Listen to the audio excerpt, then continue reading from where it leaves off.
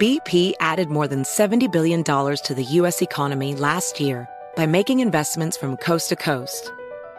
Investments like building charging hubs for fleets of electric buses in California and starting up new infrastructure in the Gulf of Mexico. It's and, not or. See what doing both means for energy nationwide at bp.com/investing in America. Residents at Brightview Senior Living Communities enjoy enhanced possibilities, independence, and choice. Brightview Dulles Corner in Herndon and Brightview, Great Falls, offer vibrant senior independent living, assisted living, and memory care services through various daily programs and cultural events. Chef-prepared meals, safety and security, transportation, resort-style amenities, and high-quality care. Everything you need is here. Discover more at brightviewseniorliving.com. Equal housing opportunity.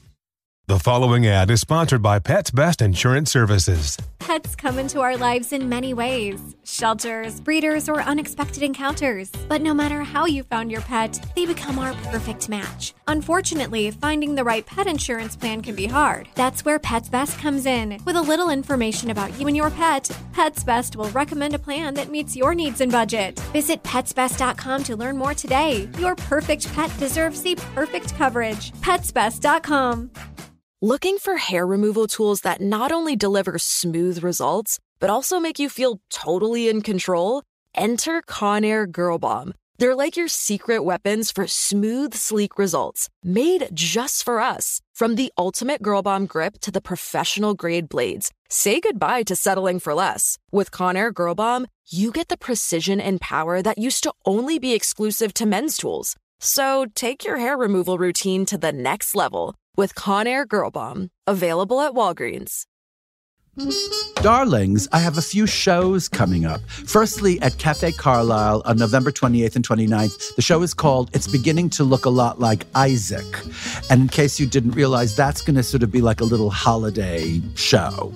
So it's going to be totally fun. My band, stories, I'm going to re-gift because it's around the holidays, and I need to make room for my new re-gifting. So there's that. Also, I have another show on December 1st in Stony Brook, which is in New York, and that's going to be really fun too. Please go to my website, Hello Isaac, to get tickets, helloisaac.com.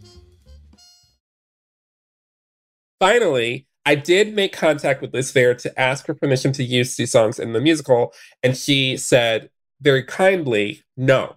And she wrote in the note to me, I didn't ask the Rolling Stones to lend me their songs. I used them for inspiration to write my own.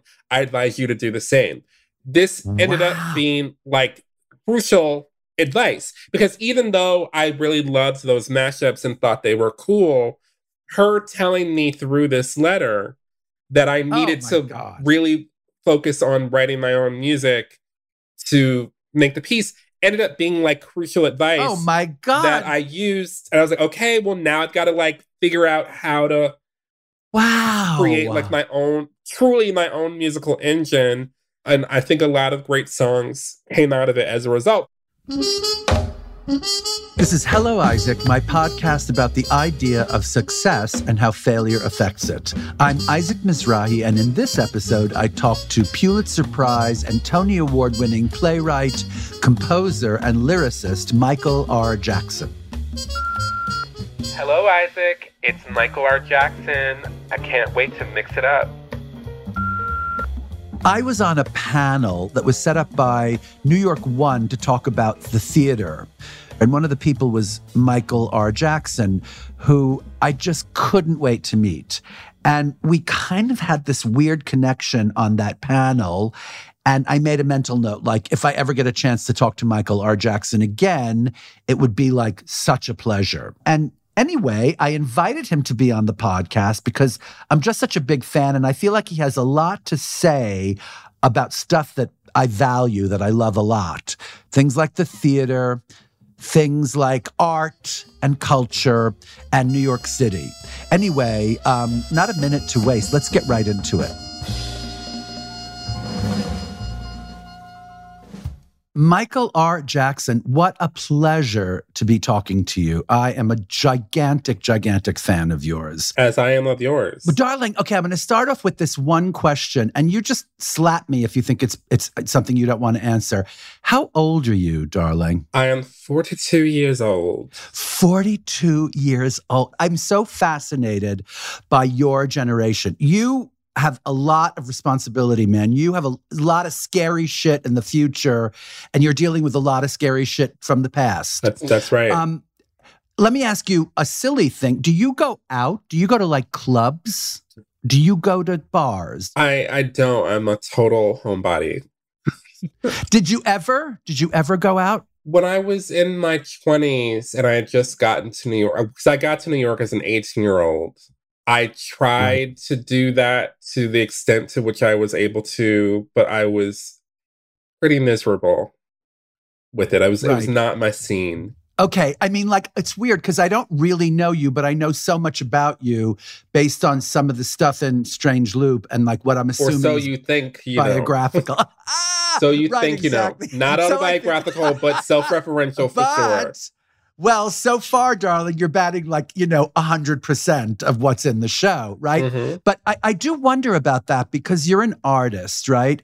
And for me as a young artist, I mean, I'm from New York City and it was scary for me going out too, But I did it. I did it a lot. And I did it as like a teenager, like a 14-year-old. I was going out. Well, that's sort of how I feel. Like when I sort of look back on my life and I've had so many conversations like this with other gay men specifically who are older than me.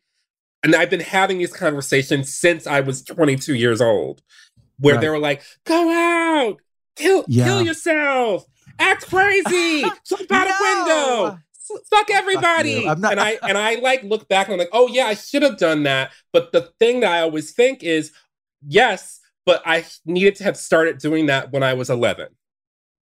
Exactly, like what I did. I'm serious. Because by the time I was like in my late 20s and early 30s, I was like, yeah, going out, I'm over it. But I will say, I'm telling you this. I don't know. Do you have like a relationship in your life? Do you have like a significant other? Are you looking for that? Or what? I'm a lonely spinster. I did just go on a hilarious date. I did go on a date for the first time in a long time the other day. That was very nice, but had a very funny PS to it. Well, you want to tell us about it or what? So I went on this date with this guy who I met on Tinder, Hinge, one of the two of those. And nice. I like it already. And then it was a nice date, but like, because I hadn't been out on a date in a long time, in the moment, I was thinking about like, oh, how do I feel about this? And how I felt about it had nothing to do with him. He was like a nice guy. But I was like in real time sort of sorting through what do I want or need or whatever. And part of our conversation, we were talking about like what the experience of being on apps was like. And I mentioned that one of the apps that I was on was Raya. And I told him that like, Raya, I hate it. It's like so antisocial. It feels weird. Like the one experience I had on Raya literally ended up being a hookup with someone. And I don't like it. And I was describing to him how it worked. And then after the date, we sort of parted ways. And then the next day, I was watching a movie and I checked my phone. And on Raya, you have to get recommendations from people to get on there. And he asked me for a recommendation. Oh, that is amazing. Which just felt like so crazy. Like that. And that is like in a nutshell, my life. That is like so a Michael R. Jackson experience. Except here's the thing, like you're from a generation where you might remember before apps. Like I don't have any of those apps on my phone. Right. I mean, I'm a happily married guy, but I would never know how to. I would feel crazy meeting somebody. I don't know how. I mean, that's the thing about it. Is like, I do remember before the apps and like. I remember like going into bars and I was like terrified. But it was because, again, like I didn't have any like mentors. I didn't have a circle of friends to tell me what to do or to do positive reinforcement or anything. Well, gay people just never do, but yeah, go on. But I feel like whenever I look back on in like the 60s and 70s or whatever, and I hear people like that, you found your tribe, you figured it out. But like, I like arrived from Detroit, Michigan to New York City in 1999, and I had no one. I literally had no one. I get it. But I want to say, like, you know, as a gay person growing up in Brooklyn, New York, amongst Hasidic Jews, I had no one either. When I moved to the city, I was 21 years old. I was working at Perry Ellis. I met some people and I was terrified. I was working at Jeffrey Banks. You know who Jeffrey Banks is? Mm-hmm. He's a great designer, a great American designer. And one of the other assistants, this darling young man, was like, "You're coming with me to a gay bar." And I was like, "I am," you know.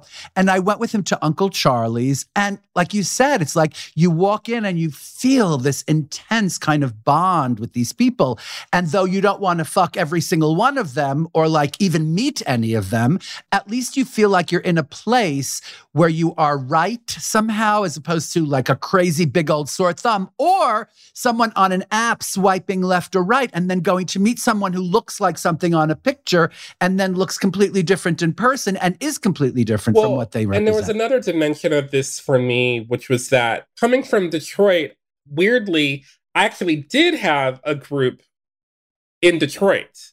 Like, I always call it the Black gay teenage storyline because, like, I grew up, like, there were all of these boys, like, all over the place.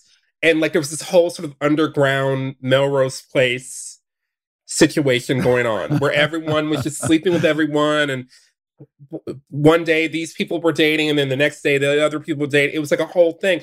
But even within that, I felt on the sort of outside of it because I didn't have like free reign to run around the way that they did. Like my parents sort of kept close tabs on me. Yes. So I couldn't like sneak out of the house or things like that much.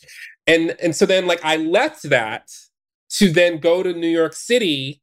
And when I got to New York City, it was like a different culture. It wasn't like Black gay boys. It was like very white. And that was something that I really had to like wrap my brain around. And it took me many years to like figure out how to even navigate it. And even then I was like, oh my God, I hate this so much. Like the scene of it and like the culture of it was so not really what I was interested in, but I like quote unquote had to assimilate into it. You had and then like assimilating to it, like all the feelings that come along with that. And so then I went through that, and then I got to a point where I hated everyone, and then I just wanted to kill all the white gay men, just wanted to stab them in their fucking eyes and like rip their throats out and toss them in the Hudson River. Well, me too, you know, for other reasons. For sure. But like, and so then that was a whole thing. And then I found like my friends, but then by then, like the app world was starting, and then that was a whole new thing to figure out. Right. A whole new thing. Just downloading the fucking apps is like, you know, stressful for me. And then prep. And then like just so many things, like new things. Oh, honey, prep. I can't even, are you kidding me? Prep is never going to be in my world. Never. I mean, I will never prep, darling. Never. We'll see. Maybe I'll get there eventually. You will get there. If you have to get there, darling, you will get there. So let's start from the very beginning. Let's talk about you as an artist. Where'd you go to college? NYU.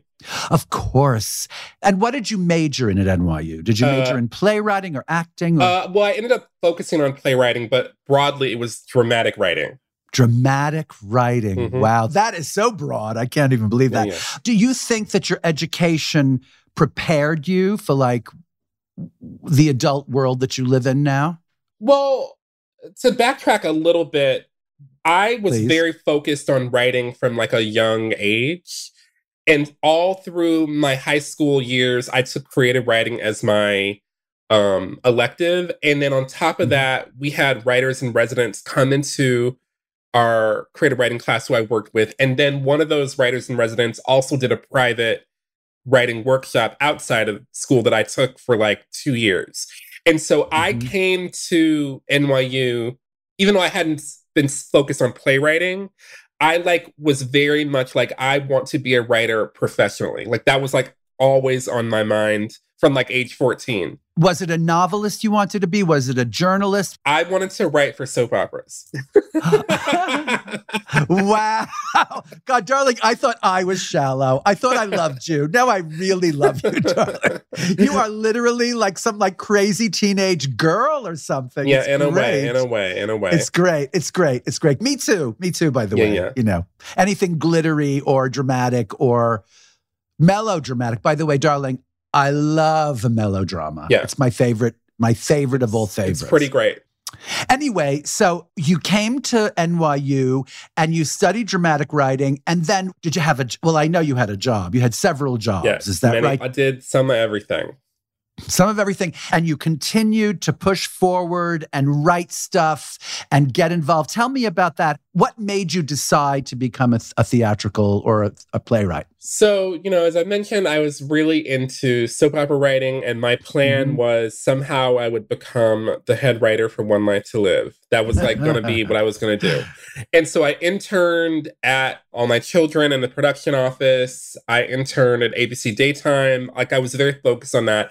But because I was in school, I was taking my playwriting, screenwriting classes, and they would send us to the theater a lot. And also, I had grown up doing children's theater. My mother and I used to go and see shows. So I loved theater, but I developed more of an appreciation for it in New York, going to see Broadway, off-Broadway, experimental theater, whatever, we would see. And then taking my playwriting classes and reading plays, I just started to fall in love with theater and with plays and musicals specifically. And so even though I still had this idea that I would do. Was there one that you saw? There were so many, but the one that I often reference is the Brian Dennehy Death of a Salesman. Really? Yeah, that had a huge impact on me. Michael R. Jackson. This is so surprising. You know Sandra Bernhard. She's one of my best friends. I love Sandra Bernhard so much. Well, who doesn't? I don't know if you know this. Her big inspiration when she was a little girl was seeing Carol Channing in Hello, Dolly. Which I never saw until Bette Midler. I had never seen it until Bette Midler was in it. Bette Midler kind of killed that, didn't she? Yeah. I mean, she killed it. But the point is that, for me to hear The Death of a Salesman starring Brian Dennehy was the thing that made you go hey, Arthur Miller, playwriting, wait a minute, just a minute, Yeah, that's a great, I love to know that. You said you didn't have any gay kind of mentors who took you to gay clubs and showed you how to do stuff. But was there somebody who had mentored you as a writer that you have a great deal of, I don't know what, in your past? So when I went to grad school, also at NYU, and I went pretty much straight through. I did 3.5 years at NYU undergrad, then had a semester off, and then I started at NYU. Wow. So I would say my mentoring more happened once I was studying musical theater writing specifically. So that was people like Bill Finn was one of my teachers, and he was someone who I really respected. Bill Finn. Yeah. Michael John LaCusa, and all of my teachers at NYU, some whose names you may not know, that I really started to come into my own voice in that program, in the graduate musical theater writing program. Right. And how integrated was that experience for you? Was it? What do you mean? Were there men? Integrated? I mean, racially, socially, sexually. Did you recognize yourself in that program? Was it something that you had to kind of suspend disbelief again? Oh, no. Because you mentioned the NYU grad program was exactly the right place at exactly the right time. It had such an interesting mix of people who were also in different stages of their lives. It wasn't just a room full of 22-year-olds. There was one of my classmates was an older gentleman who had a whole life. He was an Episcopalian minister who loved musical theater and decided to go back to school. There were some people who were closer to my age. There were some people who were older. A dear friend of mine in the program had sold her house in Minnesota and come to the program. And so we all were just coming from wherever we were. One of the students was from South Korea. Like it was a real mix, and we were all just coming for the love of musicals. This is amazing. And that is such a unifying thing, right? I always love these stories of people who come from outside and get involved, not just in the theater in New York City, but it is a real capital for theater, isn't it? New York City. But any kind of theater, it just kind of brings people together in this incredible way. Like Alan Cumming, I did this talk with Alan Cumming, and it's amazing. He has a really, really, really dark past. Like his father was abusive, and it was crazy. He was a drunk, and I don't know how he made it. I don't know how the soul came across. And he's not just a great artist; he's a fun guy. He is. And I think about you and the adversity that you faced.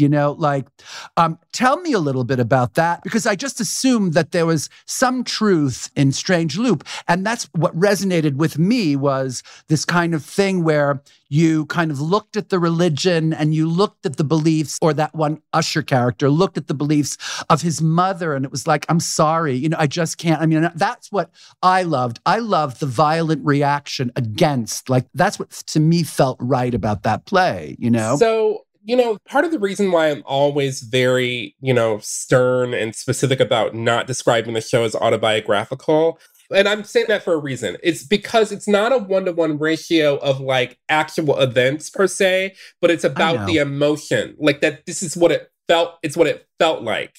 And so it was important to me in working on A Strange Loop to just try to, as much as I could, capture the emotional reality of what it feels like to bump up against, like, the religion and the homophobia and sort of the alienation. And the white gay thing. Exactly. And just the alienation overall. And to also weigh that against how much of that is external and how much of it is internal.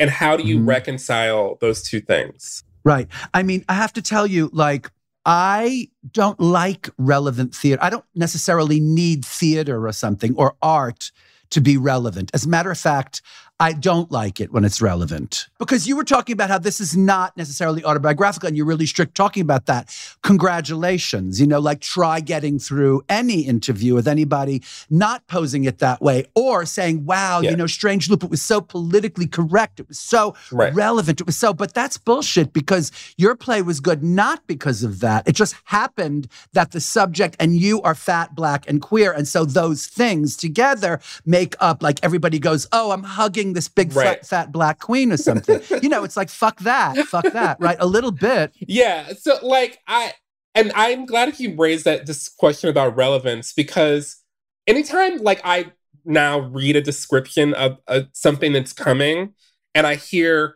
relevant, timely, of the moment, it's like a huge red flag for me. And I'm like, oh no, this is going to be, I'm going to have to go eat my fucking vegetables. And like, and on top of that, I'm like, whenever you say something like of the moment, I'm like, well, guess what? The moment has already passed by the time you get there. So I was not, in A Strange Loop, interested in relevance or timeliness. Oh, and also it literally was impossible, because that musical is about 20 years of processing an experience and then compressing it into one show. So then, like, that's another reason why it's not me, because, like, Usher, the character, is 25 going on 26. I'm 42. So, like, there are things about A Strange Loop that I look at that don't even necessarily reflect what I think today or tomorrow. Of course. And so, the expression and the sort of articulation of rage, that was what I was going for. Right. Well, you got it. You achieved it, darling. You really did. That's what stayed with me, was the rage against, and also the sadness of having to have such rage against someone like your mother and your family that you're supposed to be accepted by. And no matter what, they can't bring themselves to say the words. They just can't. You think that they can't. Like, again, because this is the thing that's tricky about it. You don't want them to be, basically, I don't want them to, okay? It's too late. You should have said the words, you're too late, bye-bye. I mean, that's how I feel. I don't know how you feel, but go on. I mean, another reason why I don't describe this autobiographical per se is because, like, I am very close to my mother. And, like, and our relationship is different than it was when I was 17 years old. But, like, the things about her that I made as a 17-year-old hated or thought I hated or whatever are the things that today I love, that I appreciate. Like, we both have grown as people over the years. And that's very, very important to me. Well, can I just say one thing? This is going to sound so mean and horrible, but give it a minute, because, you know, you're going to change and she's going to change and it's going to change again. Once, I'm not kidding you. Wait, you ready for a little story? This is a very name-droppery kind of story, but I used to be quite good friends with Steve Sondheim, right? And I had also a really, really fraught relationship with my mother. And Steve had a really fraught relationship with his mother, darling. I don't know if you ever read anything about it, but she was a monster, right? And my mother is not such, you know, she can be very, like, you know, push-buttony and screw-turning. But at one point, she said something that was so mean to me. And I called Steve and I was like, that's it. I hate her. I'm so excited. It's one emotion that I feel now, pure hatred. And he said, okay, darling, give it a minute. You know, just give it a minute. Right. You're going to go back. She's going to pull you back. Anyway, so I'm just telling you that you feel like this with your mom. I'm going the opposite way. She's probably going to do some stuff that you're going to hate again, and you're going to have to come around again. I'm serious. I hear you, but I mean, I have to say, like, she and I are, like, in such a really good place because I understand her. Like, I see her as an actual human being in a way that I did not as a young person. And because I see her as a human, it makes it difficult for me to ever rely on my feelings as, like, a way of, like, understanding her behavior, even if she does or says things that I like object to.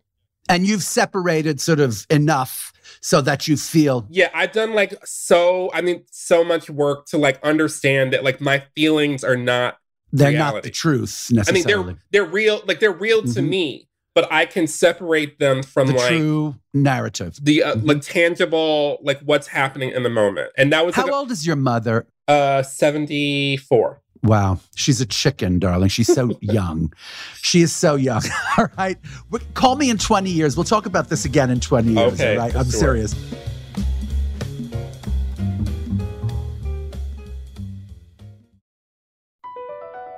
BP added more than $70 billion to the U.S. economy last year by making investments from coast to coast.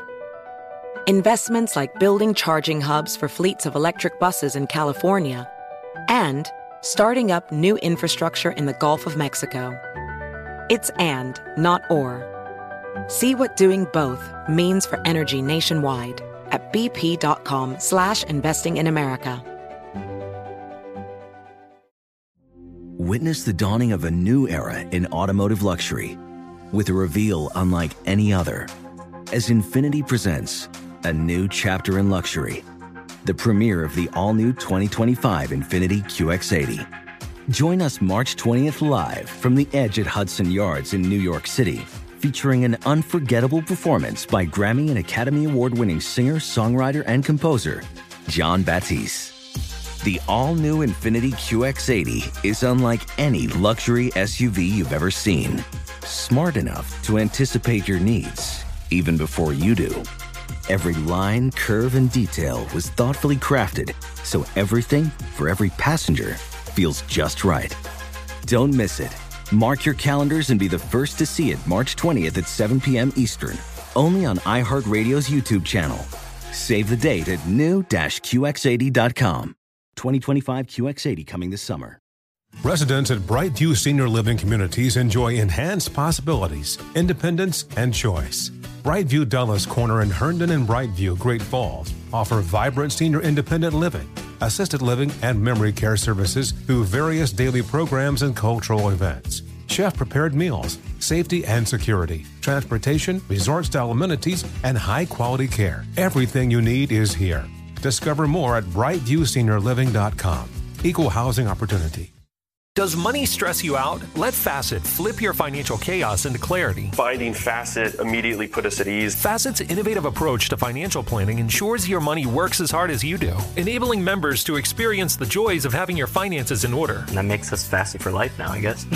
Visit Facet.com, FACET.com to learn more. This ad is sponsored by Facet. Facet Wealth is an SEC registered investment advisor. This is not an offer to buy or sell securities, nor is it investment, legal, or tax advice. These testimonials are from current Facet members who are not compensated. All opinions are their own and not a guarantee of a similar outcome.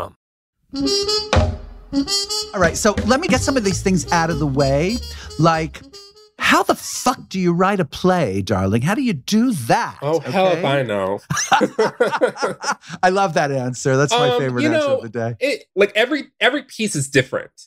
I don't have like a process of how I do everything that I do. Like, A Strange Loop began extremely organically as a monologue that was just, at the time, had just graduated from undergrad. I was living in the middle of nowhere in Jamaica, Queens, in this old lady's house. And I was just like afraid. The Iraq War was about to start. Like, people were walking around with the M16s or whatever in the subway for the first time. I'd never seen that. Like, it was just a different time. And I was just like, I don't know what I'm doing. And so I just began writing this monologue that was just a sort of testimony of like what it felt like to be that in that moment emotionally. And then once I went to grad school about a year later or 6 months later, I began writing my own songs, and the songs also had a kind of personal touch to them. And then I started trying to put those into the monologue, and then the monologue began to shift as I started putting those songs into the monologue. And then like, it was just a slow process of discovery, of figuring out a structure and who the character was and how was I going to differentiate Usher, the character, from me, the playwright, even though there was an obvious sort of overlap. He was a kind of alter ego. And the piece just came out of that. Whereas my next show after that, White Girl in Danger, was more plotted out. Like, it was a plot-based sort of thing.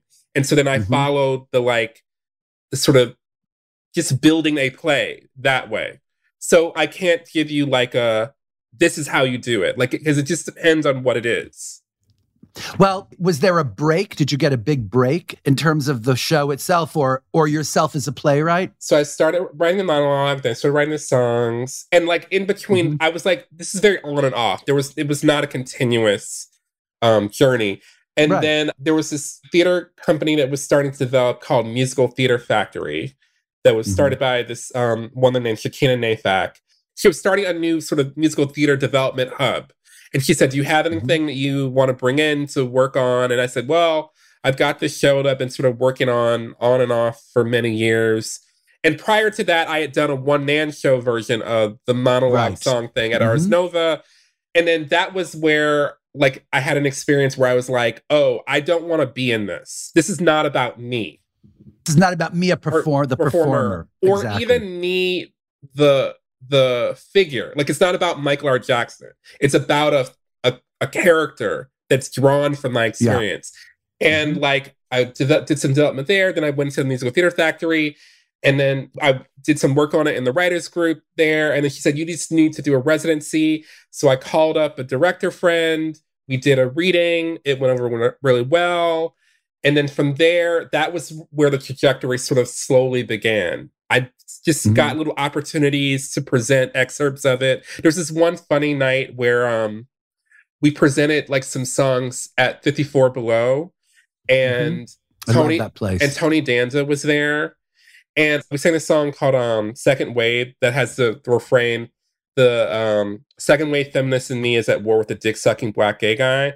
And then afterwards, black gay man. And then afterwards, we went out to Tony Danza to say hello. And he goes, hey, it's the dick-sucking black gay guys. And like, it was just such a funny moment. And Tony, who's the boss Danza, which is one of my favorite things. Yeah. And then from there, we did end up doing a full concert version of the show at 54 Below. And then Playwright Horizons invited us to do a reading for them, which ended up happening on the date Trump was elected. Oh, God. And so, but the Right. reading was Wow. really, really good. But in part, I think because people had come to it with all of their feelings about that day, just not knowing what to expect from like just a random reading on a Right. Tuesday or Thursday or whatever day it was. And it was a really powerful, emotional reading. And then from there, a commercial producer became interested because nobody would sort of want to touch it after that. And so she felt like she just wanted to help it find a life. And then I did some more work on it. We did another industry reading like 9 months later. And then from there, Playwright Horizons said they would do it. And then we did it at Playwright Horizons in 2019. And then it went really well. And then the Great Plague of 2020 came. Then I thought my career was over. Then the Pulitzer came in 2020, in May of 2020. And then by 2021, we were doing it in DC. And then we got a Broadway house in December of 2022. This is unbelievable. Sorry, December 2021. Right. Well, I would like to ask you about failure, because it's almost like if I look at the whole story that you just told me, it can't be about one success that led to another, to another, and to another. Was there a failure or a few failures that you learned from that you could not have lived without that really shaped you? Do you mean specifically in terms of A Strange Loop? Yeah.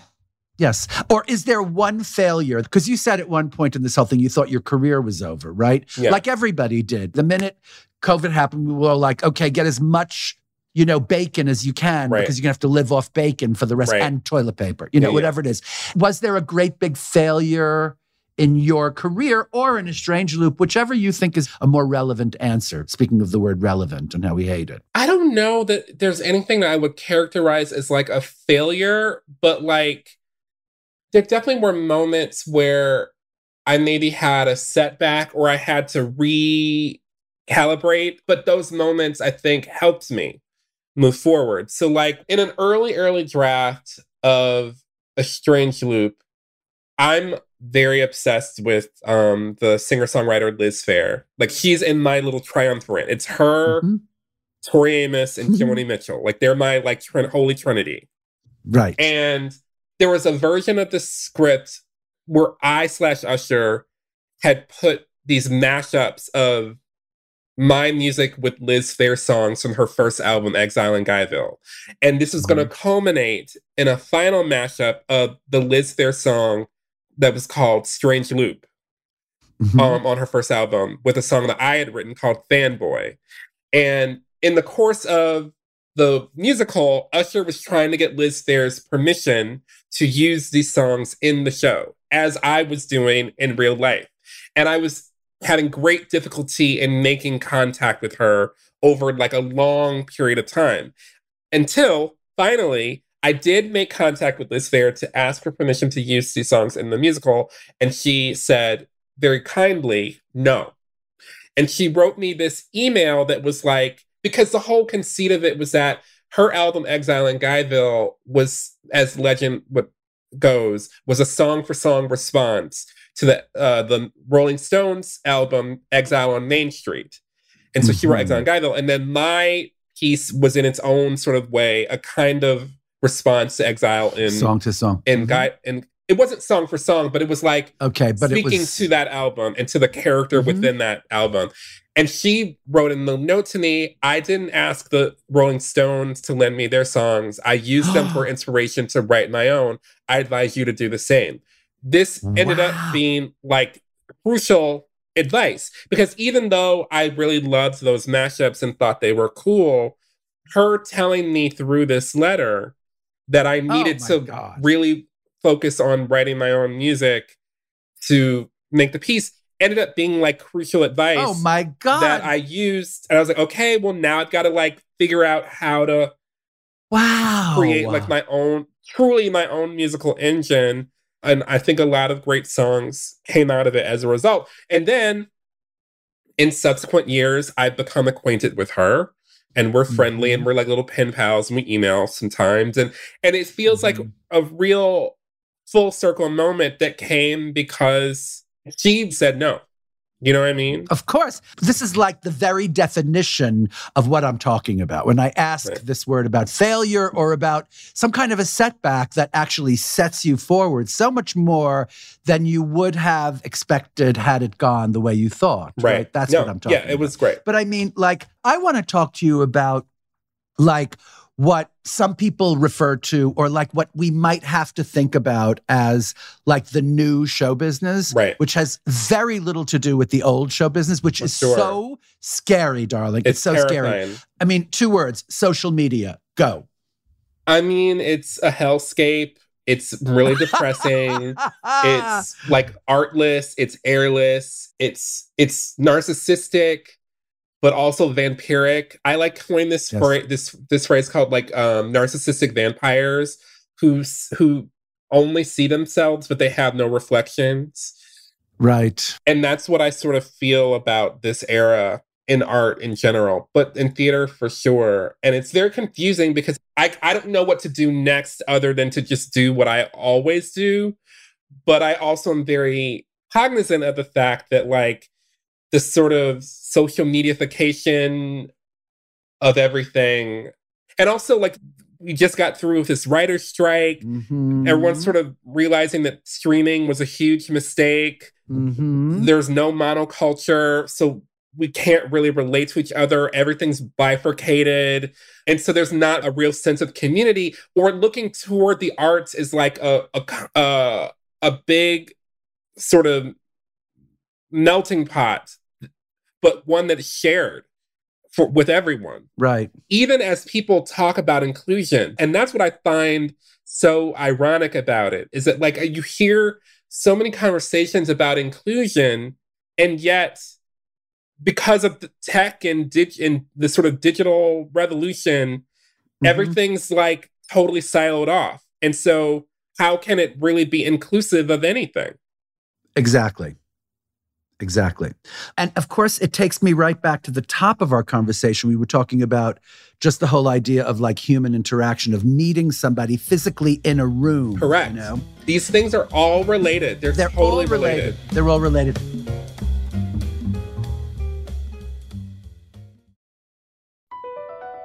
BP added more than $70 billion to the U.S. economy last year by making investments from coast to coast. Investments like building charging hubs for fleets of electric buses in California and starting up new infrastructure in the Gulf of Mexico. It's and, not or. See what doing both means for energy nationwide at bp.com/investing in America. Witness the dawning of a new era in automotive luxury with a reveal unlike any other as Infiniti presents a new chapter in luxury, the premiere of the all-new 2025 Infiniti QX80. Join us March 20th live from the Edge at Hudson Yards in New York City, featuring an unforgettable performance by Grammy and Academy Award-winning singer, songwriter, and composer, Jon Batiste. The all-new Infiniti QX80 is unlike any luxury SUV you've ever seen. Smart enough to anticipate your needs, even before you do. Every line, curve, and detail was thoughtfully crafted, so everything for every passenger feels just right. Don't miss it. Mark your calendars and be the first to see it March 20th at 7 p.m. Eastern, only on iHeartRadio's YouTube channel. Save the date at new-QX80.com. 2025 QX80 coming this summer. Residents at Brightview Senior Living Communities enjoy enhanced possibilities, independence, and choice. Brightview Dulles Corner in Herndon and Brightview, Great Falls, offer vibrant senior independent living, assisted living, and memory care services through various daily programs and cultural events. Chef-prepared meals, safety and security, transportation, resort-style amenities, and high-quality care. Everything you need is here. Discover more at brightviewseniorliving.com. Equal housing opportunity. Does money stress you out? Let Facet flip your financial chaos into clarity. Finding Facet immediately put us at ease. Facet's innovative approach to financial planning ensures your money works as hard as you do, enabling members to experience the joys of having your finances in order. And that makes us Facet for life now, I guess. Visit Facet.com, FACET.com to learn more. This ad is sponsored by Facet. Facet Wealth is an SEC registered investment advisor. This is not an offer to buy or sell securities, nor is it investment, legal, or tax advice. These testimonials are from current Facet members who are not compensated. All opinions are their own and not a guarantee of a similar outcome. The Barbie movie, did you adore it? Did you gag the way everybody else gagged for that thing? I did not. Me either. I love Greta Gerwig. I think she's amazing. Yeah. But, it didn't feel like there was a movie there. It felt like a bunch of sketches, right? It was a vibe. It was a social media vibe. It was like an excerptable social media construction, right? And I look at that and I think... But I felt the same way about Oppenheimer. I didn't see Oppenheimer. I thought Oppenheimer Can I stream it? If you got 3 hours to kill. All right, I will do. But honestly, if they would shoot something, I would go see it in a movie theater. Right now, it's all CGI, it's all special effects, it's all amplification. So why should I go to a movie theater to see it? And you know what's so interesting? In the last couple of months, I got rid of all of my streaming services except for Amazon. Oh my except for God. Amazon, because I still order stuff from there. That's my digital overlord. But what I do on Amazon is I just rent movies all the time. Like in the old days when you would go to Blockbuster or Hollywood Video or whatever, and you would rent a movie. And so I'm finding myself just watching a lot of these old movies and watching so many of them. And then I'll go and see something new. And I'm just like, y'all, we need to go back. We need to go back. Well, honey. And then I go to Metrograph a lot now. And they'll screen something. And I just went there the other day and I saw To Live and Die in LA, the William Friedkin movie. Yeah. And it was, it's just night and day. These movies, these were movies, cinema. I know. But even if they weren't cinema, great cinema, they were exciting to watch. I watched Adventures in Babysitting, a couple months ago. It's still just as fun to watch it. Funny. And it's not an ad for something. Right. Which basically Barbie was. I don't care what you tell me. No, it was an ad I for watch interviews. The Evil Empire. I watch an interview, a lot of interviews with Greta and Margot Robbie where they talked about making it. And one thing that they kept saying was that we make sure to tell Mattel that we were going to protect the brand. Really? Yeah. Oh my God. They're we're going to be a little critical, but people are going to love Barbie. But also I just felt fundamentally watching it, Barbie's not even really a character. Barbie's a plastic Rorschach test that you can project onto whatever you think and feel. Which is why, ironically, in the advertising, they're if you love Barbie, you're going to love the movie. If you hate Barbie, you're going to love Barbie. Yes. It's because Barbie can represent whatever you want. If you want Barbie to be, your anti-patriarchal, warrior princess, then she will be that. If you want her to be, the way that women understand their bodily autonomy, she will be that. If she if she is an accessory, if she's God a forbid. whatever. And so I sort of felt all of the discourse around it, all of the sort of politics around it were all just accessories, no different than a handbag or earrings that you stick in Barbie's ears. And all the endless, relentless marketing was just totally. That was the story. And also think about the fact that this is $1 billion movie that was the thing of the summer, and now it's October 24th, and I don't hear people talking about Barbie. I know, but I brought it up only to kind of put a little circle around everything you're talking about in terms of this art that we're missing, this content that we're missing. Because when it first started happening, Instagram, I was like, oh, fun, Instagram, or whatever it was. I was never into Facebook. I could never bring myself to do that. But Instagram, that was my devil. Oh, really? Well, mine was Instagram. It still kind of is. And I always thought when it first started happening, however many years ago, I thought it relies on content. It relies on great art. But now what's so scary is it feels like, because Hollywood Hollywood is run by these numbers that it's going the other way, and there is no there, and they're relying on these numbers. Yeah. So they do something like Barbie in order to quench, and then it's this huge, scary success, which is what really freaks me out just a little bit. And then I think about like you, and I think about me, and I think about people who want to make stuff, right, you know, that actually has content and a little bit of story. By the way, can I tell you what you need to see? Speaking of Amazon, what's that? There's this movie called Cassandra. Have you seen that? I have not. Oh my God, darling. First of all, it's the sexiest thing in the world. Mm-hmm. It's about this Mexican sort of wrestler, and it's played by that incredibly sexy person from Mozart in the Jungle called Gael. Bernal. Oh my God. Yeah. Anyway, tonight, okay? You're welcome. All tonight, right, I'll check it Cassandra, you're welcome. Have you seen Riding in the Sun? No, what is it? It's this indie movie that's playing on Mubi, which is like a random streaming thing. And I recommend it. It's like a gay-themed movie, but it's really, it's wild. And it goes to like some really surprising places. And that's what I was like, oh, this actually zigged where I thought it was going to zag. I love a zig. And you can just like sign up for like a free week-long trial and just watch it and get rid of it if you want to get rid of it. Okay. It's a contemporary thing that's been made that I actually thought was really good. And then the other day when the guy sent me, he wanted to look for the recommendation on Raya, which again, I don't hold this. Also, if he's watching this, like, I don't hold this against you at all. Like, it totally makes sense. But call me again. Date number 2. No, he doesn't have to call me. He doesn't have to call me again if he doesn't want to. But while I was watching Stranger by the Lake, do you remember this movie, Stranger by the Lake?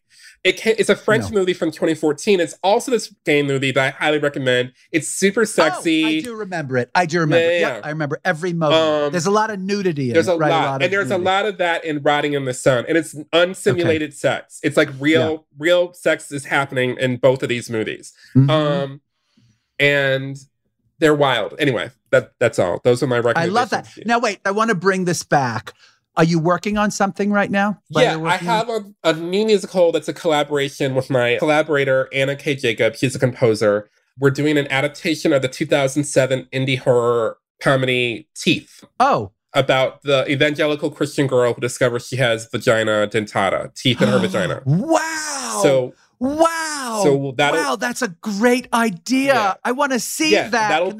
Can that happen tomorrow? It'll be in the workshop. February. Get it up. I can't wait. It'll be in February. We'll be at Playwright Horizons.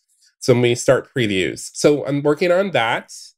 Does that give you hope when you actually have a it's a funny thing. It's like I go through these like peaks and valleys, sometimes like by the hour. But it's when I'm working on something and like actually doing the work of like putting it together and figuring it out that I start to feel like the wind in my sails again. Like we just started recording the cast albums from my last show, White Girl in Danger, and just being in the studio and like being like, oh, music, singing, recording. Yes. Like that. People directing like, people. Yeah. Then I like get the wind in my sails again. So I have to sort of like be in a process to feel hopeful. I'm not currently feeling hopeful about like the industry, but I wrote this song a couple of years ago that was inspired by Judith Light, where she'd given me this really great advice that I put into the song where she said, the industry will always be the industry. So fuck it, you know? And so I have to like constantly balance like doing my work with not getting too worried about the industry, even though I do feel like I'm also like, I'd sort of come around to it. I'm like, everyone's always like, get rid of gatekeepers. I'm like, more gatekeepers, please. Please bring them back. Bring back people who actually have some fucking taste. And you don't have to be like, well, darling, a total snob about it, but a little bit of snobbery goes a long way. Wait a minute. What about critics? What about critics, darling? Can we have some critics? I think the critics have also degraded. Me too. Alongside. And so like now we're in this weird thing because a big part of what I notice in culture is that everything is about affirmation. Not to mention relevance. Like it's relevance, affirmation. And now because everybody's wanting to sort of reconsider the canon and reconsider history, and these things are fine, but you just sort of toss it all out and then act as though your own sort of not Yelp Yelp opinions are like are as relevant or as, that they have any like meat to them. And also you can't even argue with them because to argue or to debate itself, ideas are like seen as some sort of like oppressive tactic. Transgression. Yeah, exactly. And I'm like, no, fuck that. Ideas are meant to be debated, dissected, picked apart, like all the time. And so like the thing I just keep wishing is that the critics were just being more thoughtful, that they were actually like, and not just going along with consensus. Right. Taking more risk and saying, I hate this. You know, you could say, I hate it. Yes. That's your Everyone's job. Like, why if you hate it, you say you hate it. Online, people always say, why can't you just let people like things? My friend Ntume says, why can't you let people not like things? And well, I think because that's here's why. Here's why, darling. You ready? To quote the fabulous Judith Light, the industry will always be the fucking industry. Right. That's why. Judith Light, she's always right, darling. She's always right. She is. All right, I have a final question that I always ask, like all of my guests. I don't know how you feel a bit about our bits. I read them every single day, the little ones, the big ones. Okay, so you die, let's say at about 104 or 98 or however old you want to be when you die. What does your obituary say, darling? He did it his way. Does it say it in English or does it say it like in like every language? It says it in like 7 different languages. He did it his way. Yeah. Oh my God, that is hilarious.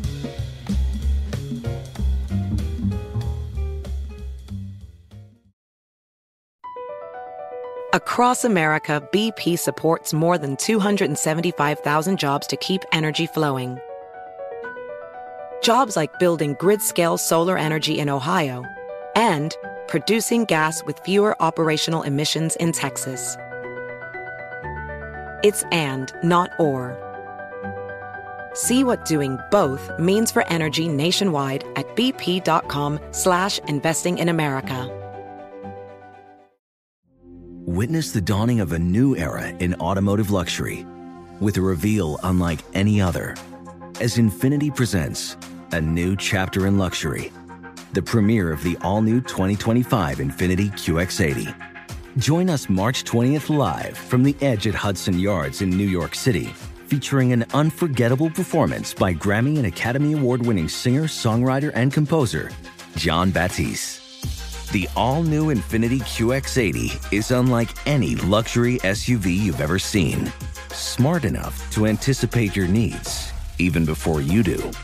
Every line, curve, and detail was thoughtfully crafted, so everything for every passenger feels just right. Don't miss it. Mark your calendars and be the first to see it March 20th at 7 p.m. Eastern, only on iHeartRadio's YouTube channel. Save the date at new-QX80.com. 2025 QX80 coming this summer. Residents at Brightview Senior Living Communities enjoy enhanced possibilities, independence, and choice. Brightview Dulles Corner in Herndon and Brightview, Great Falls, offer vibrant senior independent living, assisted living, and memory care services through various daily programs and cultural events. Chef-prepared meals, safety and security, transportation, resort-style amenities, and high-quality care. Everything you need is here. Discover more at brightviewseniorliving.com. Equal housing opportunity. Does money stress you out? Let Facet flip your financial chaos into clarity. Finding Facet immediately put us at ease. Facet's innovative approach to financial planning ensures your money works as hard as you do, enabling members to experience the joys of having your finances in order. And that makes us Facet for life now, I guess. Visit Facet.com, FACET.com to learn more. This ad is sponsored by Facet. Facet Wealth is an SEC registered investment advisor. This is not an offer to buy or sell securities, nor is it investment, legal, or tax advice. These testimonials are from current Facet members who are not compensated. All opinions are their own and not a guarantee of a similar outcome. I feel like I have to pimp for you. I feel like there's someone out there. I mean, if you're interested, because I am very good at that. I'm a very big yenta. Listen, are Isaac, you like offended or something? No, seriously. Am I offended? No, sometimes people are like, I don't need your damn relationship advice. Fuck you. Get out of my face. No, I need all the advice I can get. I'm not getting any younger. So if you've got somebody out there, like, listen. I'm going to keep it in mind. Yeah. But the big thing with me is that I have to be able to talk to you about anything. Of course. And you need to not be like, oh my God, you're a heretic. You had a thought that's like not approved. Like, Well, you're talking about the person you're going to be with. Yeah, like right? we need to be able to like really well, talk okay, about can it. I give you, now think of me as Judith Light. Yeah. I will give you some advice. Time is the price of love, darling. Time is the price of love. You will meet somebody who you like, and it's not going to feel like eating your vegetables. It's going to feel like actually like you really want to be with that person because they're heaven, and you just want to have sex with them and be and have fun and just go out to places. And then in 20 years, you go like, hey, we talk about all this shit and it's unbelievable, and he can listen, and I hate his fucking guts, and he loves me and all that. And that's ideal. But like a couple of years ago, I was going out with this guy who we started talking about something. And then he very sort of mysteriously said something to me that I didn't clock at the time. He goes, "You're really not a static thinker." And at first I thought that was a compliment. But then I realized that he didn't mean it as a compliment. Right. He meant it as like, danger, danger. Oh, God. By static, you mean like from one idea to like a stasis of ideas? Yeah, like considering new ways of seeing or considering like another opinion. Like I'm not afraid. God forbid. I'm not afraid to engage, an idea that's dangerous. I don't even think of ideas as dangerous. Like they're just ideas that are meant to be considered, and you agree, you don't agree, you toss it, you change your mind, you change it back. Why? Because you're not afraid of like... I'm not afraid of heterodoxy at all. And here's another thing. I don't think that you're afraid to be poor if you have to be. You know what I mean? It's like people are afraid to open their mouths because they're afraid if they say something, they're going to cut off their... And speaking of Sondheim, what's that great thing in Merrily We Roll Along? Burn your bridges, darling. Right. Burn the bridges. May the bridges I burn light the way. But here's what I will say, and this is something I am dealing with now, is that because so much of free speech has just migrated online, to me, it's not really free. And so I do feel stifled. And I do feel often like I can't say what I think because I'm actually hemmed in into this weird... I know, darling. Vortex. And so the places where I feel free are when I can actually write. And that's sort of where my free expression goes, is into my work, into if I'm writing an essay or a poem or a song or whatever. Because there, no one can judge me and they can't control me or cancel me or whatever, Yeah. And I want that freedom with a person. Right. I was going to say the other place that is available to you is at a dinner table with me, or a lunch table or a breakfast table with me. I feel like we have to do this constantly. We have to have meals together all the time. I will happily meet you anytime, Isaac. I'm not kidding. I'm inviting you. This is an open invitation. And then I can talk to you about fame. Fame! I'm gonna live Which forever. is my favorite. And I can tell you my oh my God. And I loved watching you in it with your with cameo. my doing Shakespeare, darling. With Shakespeare. The little clown thing. Which I made. I know. Of course you know. Well, anyway, is there something you want to promote on this podcast? Yeah, come and see Teeth at Playwright Horizons in the winter. It's going to be a wild ride. If you like any of my music, you can find me anywhere you listen to music. Strange Loop, My Girl in Danger coming soon. I also have some old albums on Bandcamp if you want to listen to some old songs of mine. So any of that. Well, I love that. Thank you. You are a dreamboat, and I am so going to pimp for you. I can't wait. I'm not kidding. Get ready. I'm ready. Hit me out.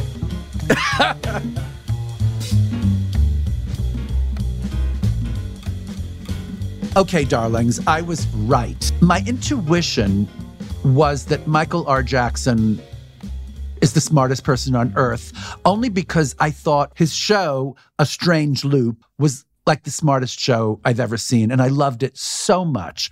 And it resonated with me so deeply. I really left that theater thinking that I hadn't gone through something like that in the theater for a very long time. It made me think and it made me feel. And here's the thing. I don't know him terribly, terribly well. This is the second time we've met, but I feel like I now know that he's a good person. And so I now feel like I have a friend in the world.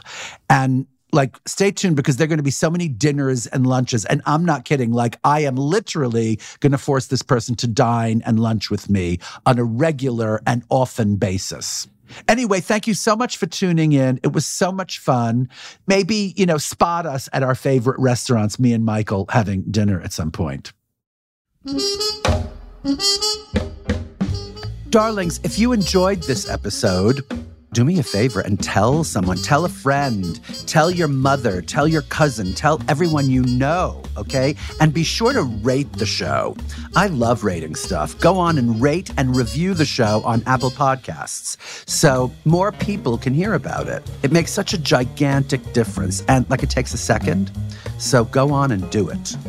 And if you want more fun content, videos and posts of all kinds, follow the show on Instagram and TikTok at Hello Isaac Podcast. And by the way, check me out on Instagram and TikTok at I am Isaac Mizrahi. This is Isaac Mizrahi. Thank you. I love you. And I never thought I'd say this, but goodbye, Isaac. Hello, Isaac is produced by Imagine Audio, Awfully Nice, and I Am Entertainment for iHeartMedia. The series is hosted by me, Isaac Mizrahi. Hello, Isaac is produced by Robin Gelfenbein. The senior producers are Jesse Burton and John Asante. It is executive produced by Ron Howard, Brian Grazer, Cara Welker, and Nathan Clokey at Imagine Audio. Production management from Katie Hodges. Sound design and mixing by Cedric Wilson. Original music composed by Ben Waltzer. A special thanks to Neil Phelps and Sarah Katanak at I Am Entertainment.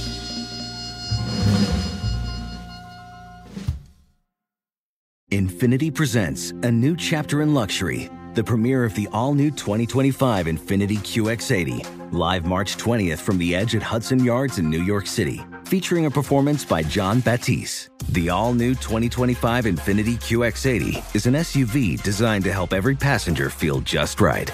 Be the first to see it March 20th at 7 p.m. Eastern, only on iHeartRadio's YouTube channel. Save the date at new-QX80.com. Don't miss it. 2025 QX80 coming this summer. Does money stress you out? Let Facet flip your financial chaos into clarity. Finding Facet immediately put us at ease. Facet's innovative approach to financial planning ensures your money works as hard as you do, enabling members to experience the joys of having your finances in order. And that makes us Facet for life now, I guess. Visit Facet.com, FACET.com to learn more. This ad is sponsored by Facet. Facet Wealth is an SEC registered investment advisor. This is not an offer to buy or sell securities, nor is it investment, legal, or tax advice. These testimonials are from current Facet members who are not compensated. All opinions are their own and not a guarantee of a similar outcome. Residents at Brightview Senior Living Communities enjoy enhanced possibilities, independence, and choice. Brightview Dulles Corner in Herndon and Brightview, Great Falls, offer vibrant senior independent living, assisted living, and memory care services through various daily programs and cultural events. Chef-prepared meals, safety and security, transportation, resort-style amenities, and high-quality care. Everything you need is here. Discover more at brightviewseniorliving.com. Equal housing opportunity. Tired of restless nights? At Leesa, we know good sleep is essential for mental, physical, and emotional health. From memory foam mattresses to hybrids that keep you cool all night long, Leesa's mattresses offer exceptional comfort and support with free delivery and 100 nights to try out your mattress in the comfort of your home. For a limited time, save up to $700 off select mattresses plus 2 free pillows. Go to leesa.com/iHeart for an additional $50 off mattresses and select goods. Exclusions apply. See leesa.com for more details.